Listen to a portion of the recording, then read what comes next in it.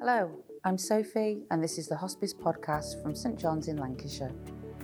This podcast explores the many different faces of palliative care in our ward and in the community in patients' own homes. Whether you work with palliative care patients in the UK or further afield, or are looking after someone with a life-shortening diagnosis, we hope you'll find something useful, reassuring and enlightening. Okay, so we're here today to talk about the art of difficult conversations. And I think we all know that difficult conversations are actually a fact of life. I mean, whether they're at home, whether they're at work, whether it's a colleague. So in terms of palliative care, difficult conversations are part of working life. So it could be with a patient, it could be with a family member. And I know it's something that a lot of people ask us about. So today we're really fortunate to have Maddy, Director of Nursing and Quality at St John's Hospice with me. And we're just going to chat through the art of difficult conversations. And Maddy's going to talk us through some hints and tips that are going to help us. So welcome, Maddy. Hi, thanks for having me here today. Maddy, tell us a little bit more about your role here. So I'm a nurse by trade. I qualified in 1992, which is a long time ago. I'd like to say I know everything, but I don't. But I'm Director of Nursing here, and that's very much a managerial job. It's a senior manager team role that's quite strategic, but I also manage all the clinical services and various other lead roles in terms of management of drugs, safeguarding, and I'm a registered manager with CQC. Wow, that's quite a lot. That's a lot in one title. So Maddy, tell us now, what makes a conversation difficult? I think the challenge of this is there are so many conversations that can seem not to be difficult, but can actually turn out to be difficult. And I think the one thing I've learnt with this is that any conversation can go well and any conversation can be difficult. So we often think difficult conversations are around breaking bad news, talking about advanced care planning, whether someone should be for resuscitation or not. But I think equally, I've had more challenging conversations with patients about going home or not going home. And I think that's a real recurring theme for a lot of our patients that come on the ward, who come in for end-of-life care, but equally then pick up and stabilise. And as we're a short stay unit, we have to think about somewhere else. Now, that's a really difficult conversation. And equally, I've had other patients where talking about advanced care planning, with them having a short diagnosis and prognosis, has been fairly straightforward. So I would say any conversation can be difficult, and it's about making sure you approach them so that you're prepared for that. So listening to you say that, I'm imagining that throughout your time, you have witnessed a lot of difficult conversations. You've probably witnessed them and you've been part of them. So I'm going to ask you now, what you think is the main thing that most of us do wrong when we're in the midst of a difficult conversation? I think we all do things wrong. I think that's probably the first thing to say. Okay. And a great man once said, people who are good at breaking bad news do it wrong less often. And I think that's a really positive thing. You can't say that some people are brilliant and some people are poor at it. I think there are better ways of doing it. But even the best person at having a difficult conversation or breaking bad news can still get it wrong. So the biggest thing that we don't anticipate is how the person themselves is going to react. And I think that there's ways that you can approach that to hopefully prepare them and hopefully prepare yourself, so that if that is the case, you are a little bit more, you can manage it a little bit more easily. And communication, I think you can say anything to anybody, it's the way that you say it. But you have to say it in the right way and in the right format to be able to try and anticipate that as much as you can, if that makes sense. It does make sense because, one of the things you're going to help us with today is when you say the word format, is you have a model, don't you, which provides a format to actually have, one of these difficult conversations. And I'm thinking there must be a lot of models, a lot of advice out there about how to handle difficult conversations. So of all the ones you must have come across, before you tell us about the model, tell us why you've chosen this one. I like this model. It's called the Spikes model, and it's because it's got letters that help me remember the different parts of it. And also it's straightforward. It's got a logic to it. And hopefully at the end of it, you're not leaving somebody just hanging. I think sometimes when you're having a conversation in clinic, or you might be going in as a specialist and then stepping away and never seeing that person again, you have to have the next step ready for them so that they're not just waiting for someone to contact them. Well, what if they don't hear anything? Who are they going to go to? Who's going to support them in the meantime? And there are ways of doing that. So that's a little bit about what we'll talk about. Okay then, so I'm going to ask you now to take us through the Spikes model, step by step. So Spikes was written by a man called Robert Buckman, who you may remember was on a television programme many years ago in the 70s. And he has a beard, but I don't think that really makes much difference to the quality of the model, but it is great. It's called the Spikes model, so SPIKES.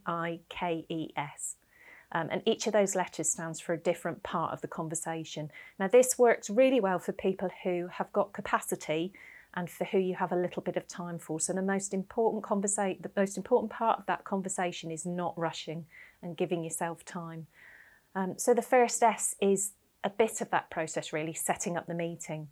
You can't always plan to have these conversations. Sometimes patients drop them on you by asking things like, am I dying? What's happening next? I need to know now. But you don't need to be coerced into doing anything that you're not ready for. So setting up the meeting is important. And most of that may not necessarily be about the time, but it might be asking the patient if they want somebody with them.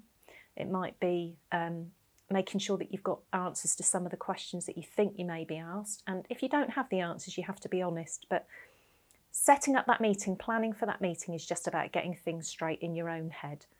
And you can offer someone to have someone with them without necessarily making it sound as if it's going to be bad news, although it may well be. Okay. It's just saying, I've got an important conversation to have with you. Would you like somebody with you when you have it, so that somebody can take some notes for you or help you remember what's been said? And that's a really good way of saying, rather than saying, I've got a difficult conversation to have with you, you must have somebody with you. Because immediately it puts people on the alert that it's going to be bad news.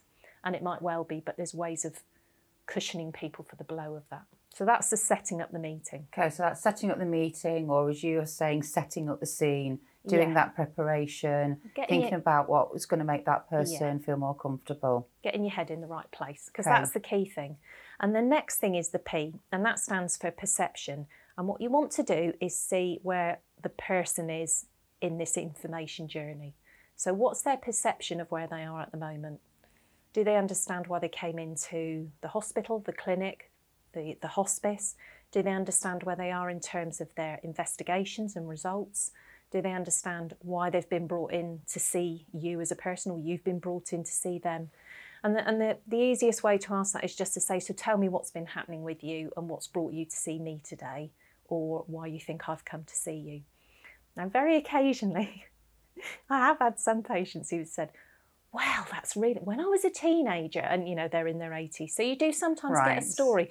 There can be a benefit to having a story, and there's lots of research about patient stories. So I think you have to be careful about cutting people off and saying, actually, I need you to talk about now. But equally, if you haven't got much time, perhaps the easiest way when you go to them and set up the meeting is, I've got 15 minutes for this conversation, so I'd like to press on with that if that's okay. Because otherwise people think you've got all afternoon. And it's about the whole conversation is about managing expectations. Perception also, I'm thinking, that's also really useful, isn't it? Because that's a way of judging what that person does or doesn't know, instead of assuming that that person knows absolutely everything, when actually they may not. And a lot of people say to you, well, I don't know. I've got no idea. And, you might have seen some records that have said somebody's had a conversation. So you're thinking, right, hang on a minute, where are we with this? So I can remember many times when I was a Macmillan nurse was saying to people, right, okay, so you came in on March the 1st and can you remember that you had a scan? Oh, yeah, I remember the scan. So what did they tell you about the scan? Well, I had a lump. Okay, and what did they describe the lump as? Well, they were going to do a biopsy. So people might take you on the journey, and at the end of it, they'll say, oh, yeah, I knew it was cancer. So sometimes people know more than they think, but it's useful just to remind them. That can be a nice process of reminding them where they are with it. Okay. And equally, thinking about how you might use this conversation otherwise is with your colleagues or with people that you're managing.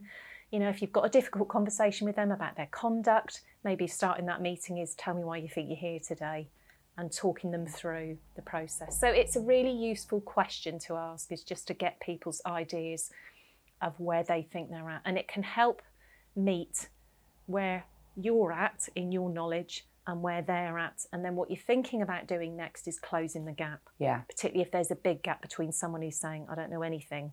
Yeah, I've had a scan and they said something, but I don't know what it is. I don't remember. And you know they've got cancer and they might have limited time, or so on and so forth. Or they can't stay here at the hospice and we need to think about going to a care home or something. No, I mean, that makes perfect sense. And I can see where this is going. So we've got S for setting the scene. We've got P for perception, which, as you said, is also about process, isn't it? Yeah. So take us on to I. I, SPI, S-P-I, is for invitation. And this is really, I think the P and the I are really key. P is where do people think they are? And I is, do they want to know more? And that's really important because a lot of people don't want to know. And that's why when you're setting up the meeting and you're saying, I've got an important conversation to have with you, would you like somebody with you? Because if they don't want to know that information, they've got somebody there with them who can hear it instead. And with the patient's permission, remember this is about their permission for you to tell somebody else. If they don't want to hear, you can say, are you all right for me to tell your wife, husband, friend who's here, and go off and have a conversation together. So you're not colluding with them. Okay. But one of the phrases that I saw used by a brilliant registrar once was, are you the sort of person that likes to know what's going on? Now, if it was me, yes, I want to know everything. But some people will say, I'm not sure. Might not be ready for it. Yeah. So that's part of it, is the perception. Where are you at with this? Do you want to know what else is going on? And get their permission for you to tell them that. I mean, I like the word invitation, because for me, what you're doing here is you're giving people a choice rather than assuming and then bombarding with someone with information. Because, you know, even when you think about your own personal experience, there are times when your head is already full and actually you don't want to take any more information at that point. So, you're giving people a choice, aren't you? Yeah. Perfect. And most people want to say, yes, please, I'd really like to know. And there are some people that don't want to know, and I think we shouldn't be surprised. It might be the wrong time. It might be that if they don't want to know, you think, well, actually, is this a conversation that can wait? So it may be offering to say, do you need some more time and we'll consider another time to have this conversation?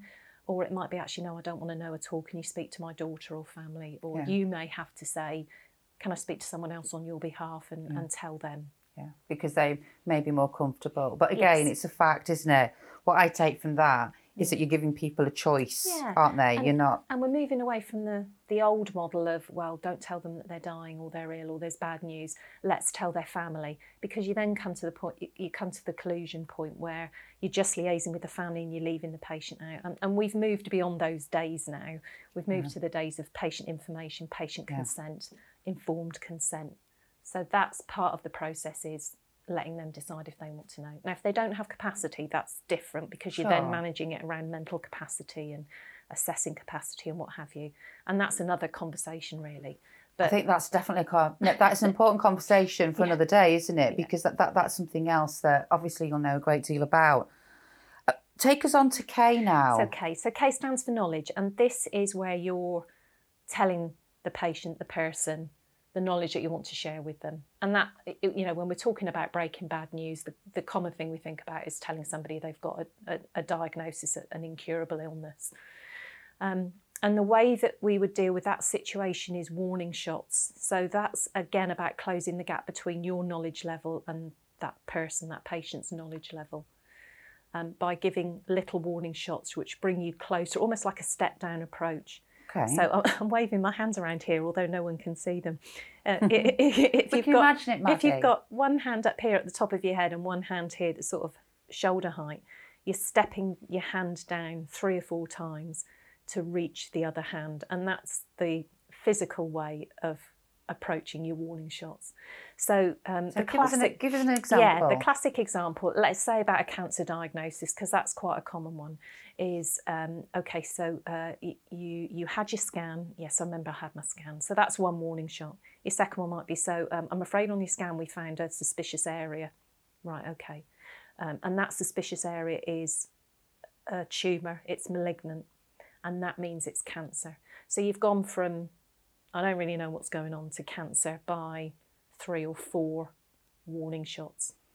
What I've picked up from that, and I don't know if that's intentional, there's a slight pause as you come down each step or as you deliver each warning shot. Is that to give people time to absorb the information, or is that just...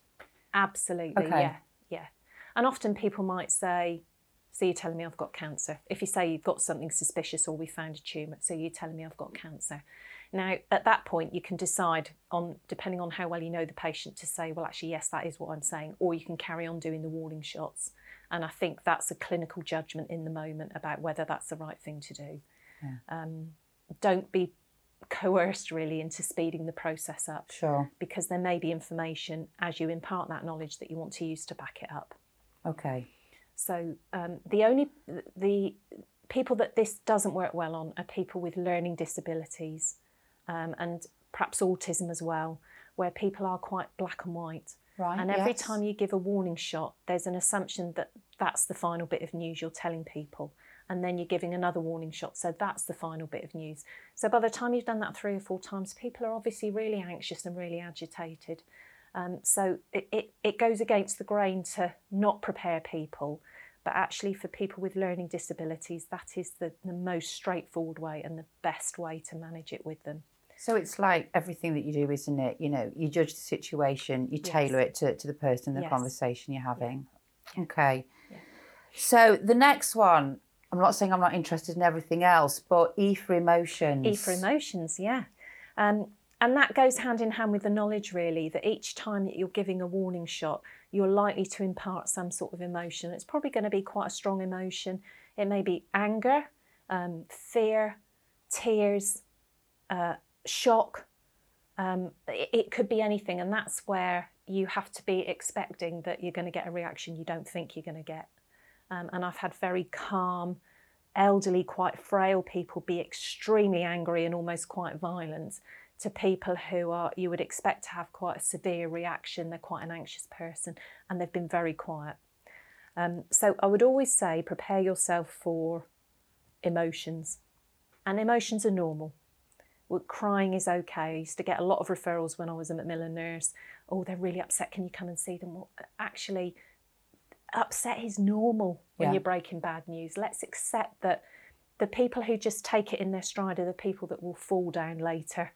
And I would much rather have a severe reaction at that point, to know that people have heard what's been said and have taken it in. I'm going to ask you, I think it's a difficult question, but I'm sure it won't be for you. Quite often when there's emotions involved, I can't be the only person that takes that away and thinks, I've upset that person, I've made that person angry. And I think that's one of the things about difficult conversations for all of us is it's very, very normal, isn't it, to take it personally. So how do you not take it personally? I think it's very normal to take it personally. Okay. But I think if you're using a format like Spikes, it helps you to manage the process as best you can.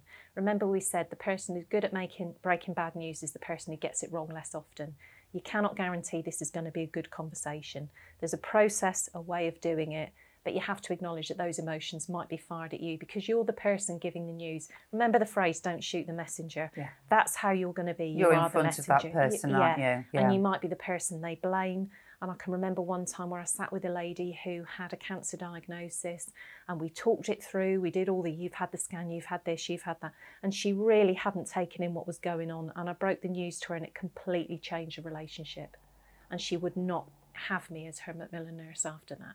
Okay. And it's happened other times where it's not been too much of an issue. So again, yes, it felt very personal, but actually that was just her way of dealing with it. And you've mentioned that's happened to you, in previous times. It's still happening in the hospice, isn't it? And it happens to your colleagues every day, I'm sure. Absolutely. Yeah. Okay. And the difficulty with the pressured environments that people work under is that having 15 minutes is a luxury to speak to people.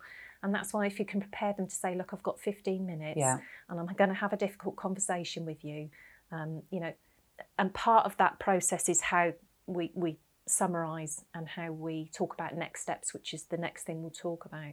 But emotions is really important, and emotions are normal, and extreme emotions can be normal.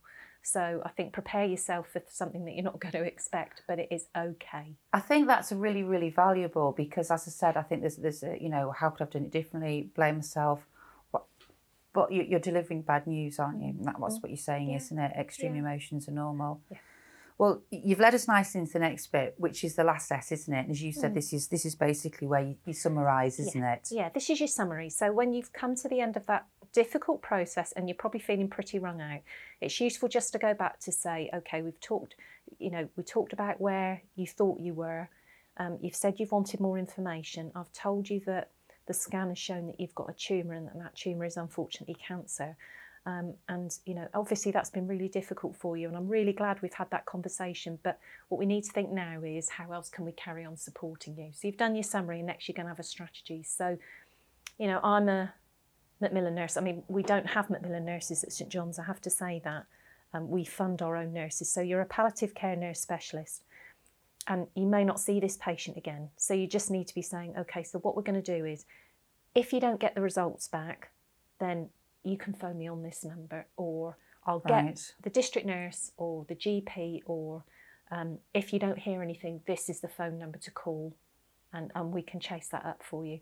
Don't ever leave someone to say, right, so, okay, that's great, thanks very much, and walk off, because where does that person go? Yeah. Are they seeing an oncologist? Are they seeing a district nurse? There needs to be someone that's following up. And equally, actually, for having had this conversation, it's nice to be able to follow up on that conversation to say, wouldn't it be great if you could say, I'll phone you in a few days' time and just see how you are. And if you've got questions, write them down and we'll talk about them then. Absolutely. And I think it's, we all know this from our own experiences, don't you? You walk out of, say, for example, a GP surgery and you think, why didn't I ask that? I can't remember what she said.